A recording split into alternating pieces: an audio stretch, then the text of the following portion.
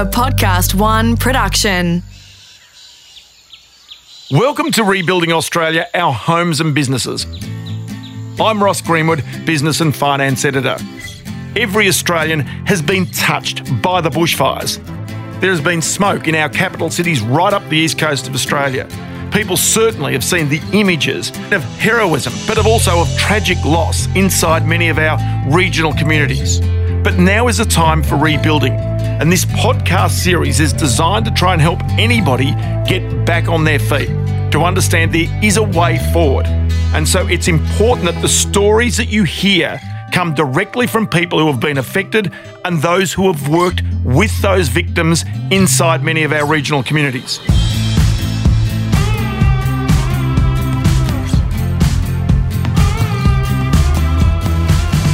I've been out there and seen it myself, and I know certainly every story of loss is an individual story. And so the point about it is that people have got to find individual solutions to their problems and their difficulties. But what we want to do is to provide you with practical steps to look after your immediate well-being and finances as part of that journey of recovery. And it's stories like this that really bring to life the reality of what people are trying to recover from in the aftermath of the fire, or indeed from any natural catastrophe. My name is Lisa Tague from Bimbimbi, and I lost my house the morning of New Year's Eve. The first question that went through my mind when I saw the house was whether or not I had actually insured the house adequately, and I guess how long this process would take, and, where do I even start? I probably took 2 days just to comprehend what had happened. I then pulled out my insurance documents, which I had taken with me when I left the house, and I made a call through to my insurer and basically just let them know my house had burnt down in the fires, and they talked me through the process of what I needed to do and, whether I needed immediate assistance. So we were fortunate that our insurer was able to assess our property fairly quickly. It probably still took 2 weeks. We were still in an active fire zone, so obviously it had to be safe for that assessor to come to our property. But once they came to our property, it was very clear that it was a total write-off, and then we were able to negotiate our payout. Even 8 weeks later, it's still hard to comprehend some days, but I guess there's a process to follow and there's a process in place. And the best way to make your way through that is just to keep filling in the forms, keep talking to people and keep the ball rolling, because if you stop and think about it too long, that's when it becomes a bit overwhelming. Once you've safeguarded the basics in your life, in other words, you've got a roof over your head, you've got some clothing, you've got some food, then you've got to start to rebuild other parts of your life. And that can be pretty hard. One of the most significant things in any disaster that you've got to cope with is your legal rights to, say, an insurance policy, to money that might be available, the way you deal with your bank, or indeed if you come into dispute with any of those, is going to be pretty stressful on top of what has already been a difficult situation. Losing your house, losing assets, farm, machinery, equipment, whatever it might be. But one of the most important things is trying to know where to go to try and start rebuilding your life from a financial point of view. What do you do when you negotiate with the bank? How do you talk to the insurance company? Is there aid available to you? Now, one thing that many people do not understand is that there are financial counsellors in our community that can help people out.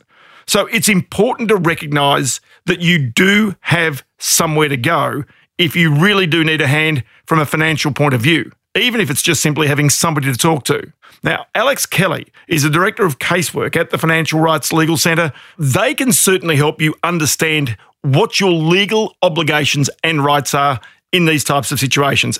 Alex, many thanks for your time.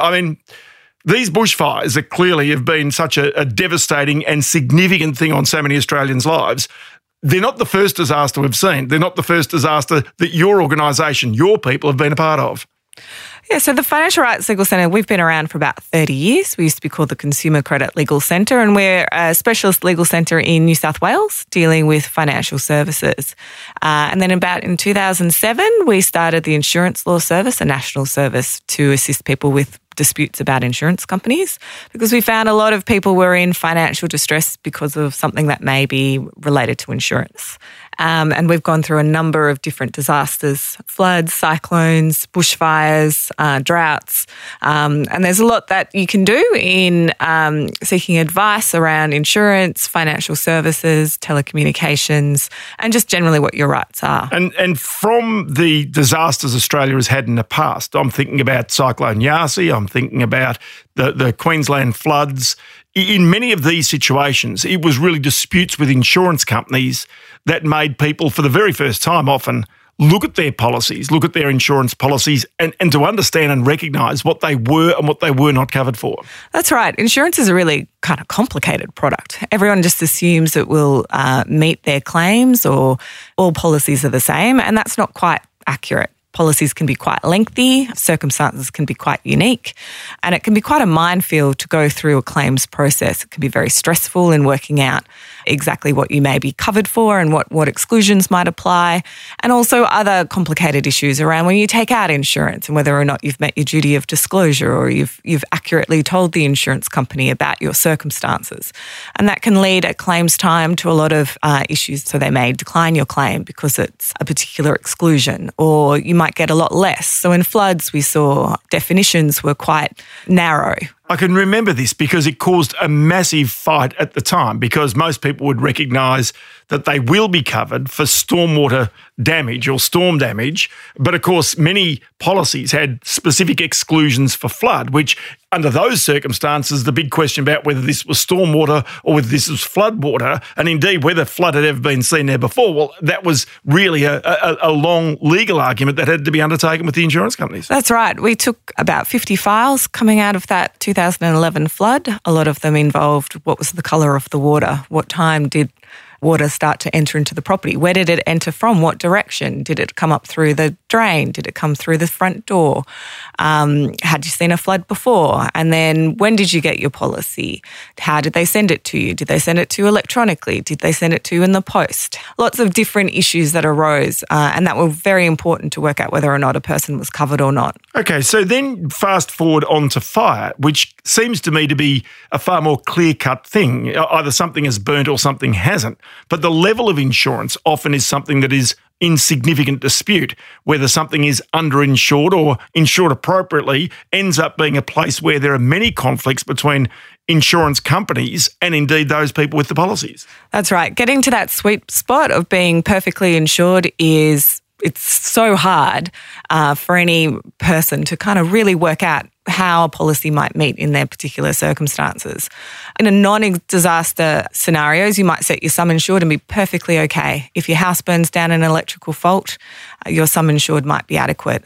But when a disaster hits and the whole street is burnt down and there's a pressure on suppliers, then you may be significantly underinsured. Or if you're hit by a bushfire in a zone where they've changed building regulations, the bushfire attack level might increase, requiring you to rebuild your house in a way that you hadn't expected and you hadn't priced for. And of course, you might not be aware of the fact that those council requirements have changed. They might certainly have sent you a notice to tell you, but whether you've taken terribly much notice of it and whether you understand the implication of what they're sending you at the time, that could also be pretty important. That's right. And it can actually happen after the event. So the council actually changes it after the fire. And so you had no real chance to work out what your correct sum insured is. And so we find a lot of people in non-disaster times contacting us to go, I think I'm overinsured and I'm paying too much for my insurance.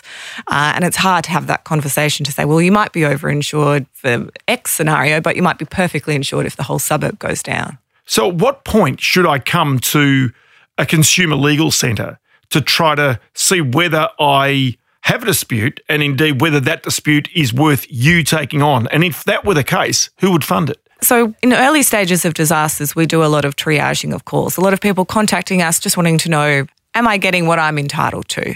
Is this right? Is this what should be happening in how the insurance is responding? And so a lot of our early stages are just to answer those questions and let people know their rights and help them know how to manoeuvre through these early stages. And then the next few months, we expect to see more and more disputes come out. So once the shock has worn off and you start to think, well, maybe my insurance company shouldn't have said no to that particular item, or maybe I now remember maybe I was underinsured not because I set the amount, but because the insurance company insisted that was the right amount. So we expect in the coming few months we're going to see far and far more examples of consumers starting to perhaps identify that maybe there was a problem. And so they can contact us, we can talk through and see whether or not it's a legal dispute and whether or not it's something that can be challenged. And if it can be challenged, who pays? So as a community legal centre, we're a free organisation. So our services are entirely free to the consumer who uses them. We generally use the free routes of dispute resolution, so taking it through the internal dispute resolution of the insurer themselves and then on to the Australian Financial Complaints Authority.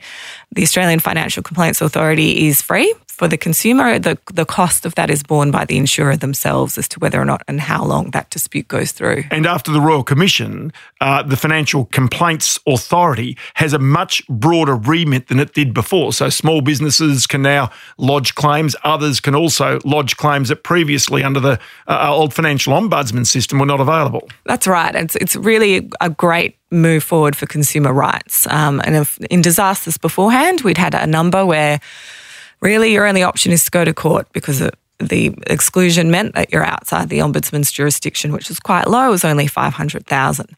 But now with the increase in the jurisdiction, most consumers will be able to access that and as well as small businesses. Okay, so post the Royal Commission, the Banking Royal Commission, clearly quite a lot has changed. So while we've spoken about, situations with insurance companies which are pretty clear cut. I mean, that's where you're in dispute because you don't agree, or as you've pointed out, maybe you've been told something by an insurance company that then comes back to bite you. Are there other areas of financial services that may be impacted by disasters and or the more recent bushfires?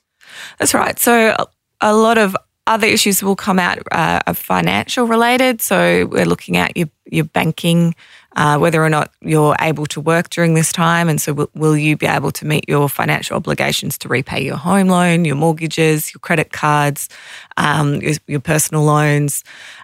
So we also, through our National Debt Helpline number, speak to a number of people impacted financially who don't have that same income that they had before.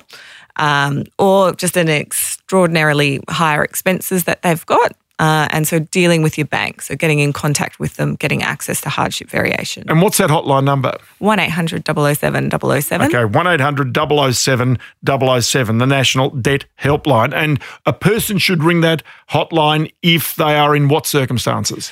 Really, if you're struggling with your income and being able to manage your debts is ultimately where we can give you some triaging advice about how you can help yourself and self-advocate. We can also refer you to on-the-ground financial counsellors who you can see face-to-face to guide you through managing what income you do have and dealing with the creditors. Okay, because that's one of the more important parts of this is if a person gets to a point where they have to start to deal with creditors, they can sometimes feel significantly out of their depth. And that's a fundamental problem. Now, to have somebody as a halfway house, be it an organisation such as yours or a financial counsellor, can sometimes help, especially if a person has to go down a legal front of either having some scheme of arrangement to manage their debts or indeed ultimately has to place themselves into bankruptcy. Now, these are obviously, worst case scenarios, but they're options, especially when people have lost a lot and been uninsured, are going to face in bushfires.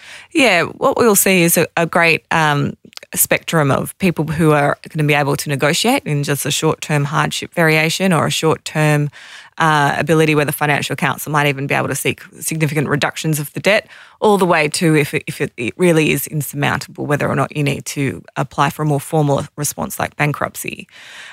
So financial counsellors should be able to help you with making some of these big decisions. So we're going to see people with large insurance claims who might be cash settled and they might decide to pay debt instead of rebuilding.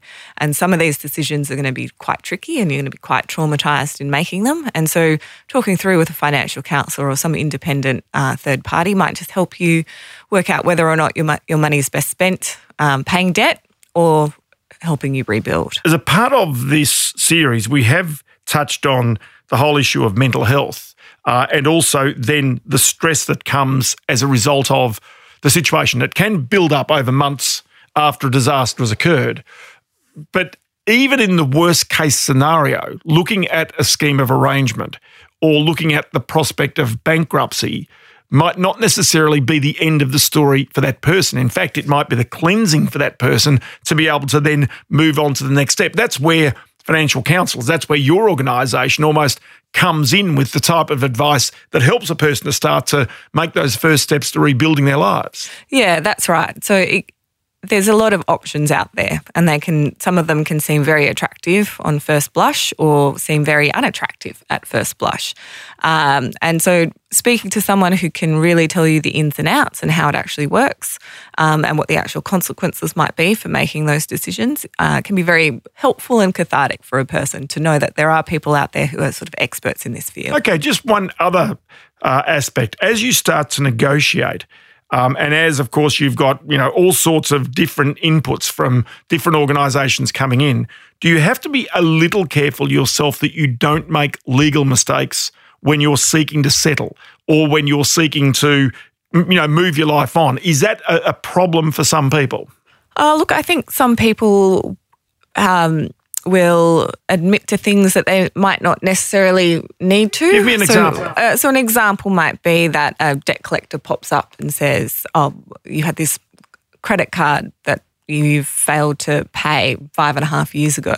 And a person might rush and go, oh, sorry, write to them and say, look, okay, I admit that's my debt and I'll pay it.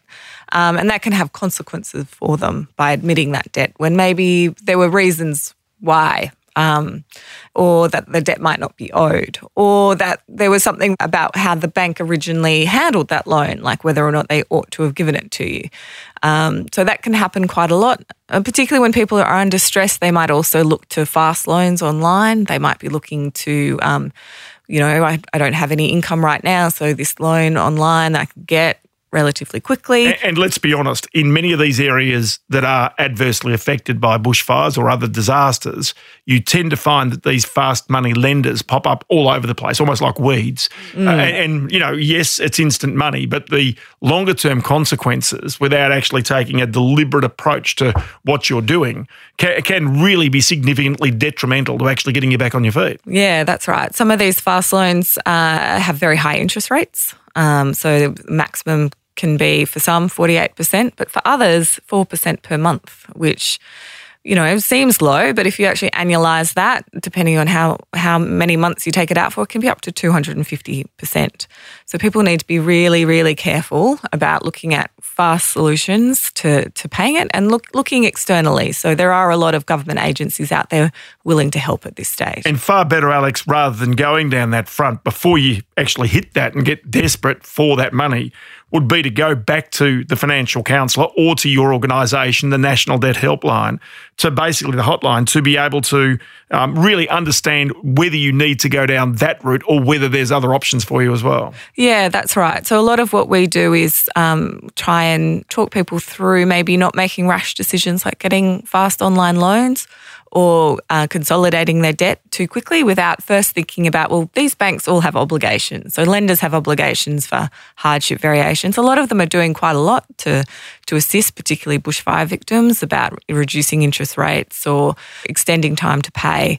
And so you might be much better off to do that rather than go out and get a higher, more expensive credit. Okay, so once they've been through this whole process, you'd have examples from previous disasters where people have been able to rebuild their lives. But when you look back through those previous disasters, where are the places where people get themselves most into trouble potentially? So I recently spoke to a person who lost her home in a bushfire and she'd moved into her rental property thinking that was, that's somewhere to live. But she couldn't afford both mortgages on the rental property as well as her home, which meant she was going backwards quite quickly. So we were able to point out to her that she had temporary accommodation benefits under her insurance policy, and so that she didn't need to do that. She could live somewhere else or seek those temporary accommodation benefits in order to help pay for one of these mortgages. But you see, these are things that people maybe just are not aware of, knowing that inside your insurance policy might be some money or some right for you to go and get temporary accommodation. This is all a part and parcel of what people have got to learn more than anything else, isn't it? Yeah, it's partly that, and it's also the trauma of everything. Everyone's feeling very traumatised. And so they don't necessarily think rationally, or they don't necessarily think about accessing every benefit that they might have under their insurance, or every benefit that might be offered by government or free agencies. And so part of our job is just to try and help point those things out and help them make those decisions at these difficult times. And also, I think what you're saying is just be careful, because the number of dodgy contractors and builders that suddenly pop up in areas, that really are trying to make money for themselves. Again, it's just this issue of you've got to take it more slowly, even though you want to rebuild it tomorrow. Yep. The fact is you've just got to be so careful, because there's others out there potentially prepared to take advantage of people who are already disadvantaged. That's right. There are a group that some people call storm chasers, others call insurance claims managers, who actually will door knock through areas once a disaster's hit. So we saw it through the hailstorms in northern New South Wales, in North Sydney a few months ago, and we saw in the floods up in Queensland. And they would take on your matter. They'll help you, they say, but at what cost? And that cost can be that they will seek to cash settle you out on your insurance claim, and they'll take a percentage. And that sort of is a misaligned incentive, which is that they will be seeking the highest possible cash settlement for you so that they can get the highest possible cut. But that can cause delays, because if your insurance company doesn't agree with that assessment, it can really extend out the time for your insurance claim to be heard. And the truth is that you should be able to do it yourself. You don't need these so-called claims managers to try and get you through this process. That's exactly right. You don't need a lawyer to make an insurance claim. The process should be such that the insurer will help you in order to do it. So we're there to help you to navigate it and to provide some free resources to empower you to do so. But you definitely don't need to pay someone to do it, because there can be sort of unintended consequences. You might not end up with enough to rebuild. You may delay out your claim quite significantly. The insurer might get quite aggressive in dealing with your claim. So avoiding those sorts of entities and really looking at what free options there are available to help you if you are struggling. Alex, thank you so much. Thank you. Now, if you do need any advice from the Financial Rights Legal Centre, either for insurance or indeed for credit or debt, the number 1300 663 464. That's 1300 663 464. We called this podcast series Rebuilding Australia for a very good reason. We know that people and businesses need to rebuild themselves if they're to generate the employment, to generate the opportunities for the future. The one thing we've also tried to do is to give you practical information, phone numbers to call, all that type of thing, because we recognise this will not be the last natural disaster that Australia experiences. And so we're giving, if you like, something of a blueprint for people to try and rebuild lives and jobs and businesses as they go through. As we've said right throughout this series, for more information on the ways you can help people who have been affected by the bushfires, we urge you to go to redcross.org.au. Just one note, and that is that I've been paid to do this series by Podcast One Australia. But all payments from Podcast One Australia to me have been donated to the charities that you have heard across this series. Rebuilding Australia, Our Homes and Businesses was presented by me, Ross Greenwood, and produced in collaboration with Podcast One Australia. Producers Liv Proud and Tina Matalov. Sound production by Matt Nikolic. Executive producer Jennifer Goggin.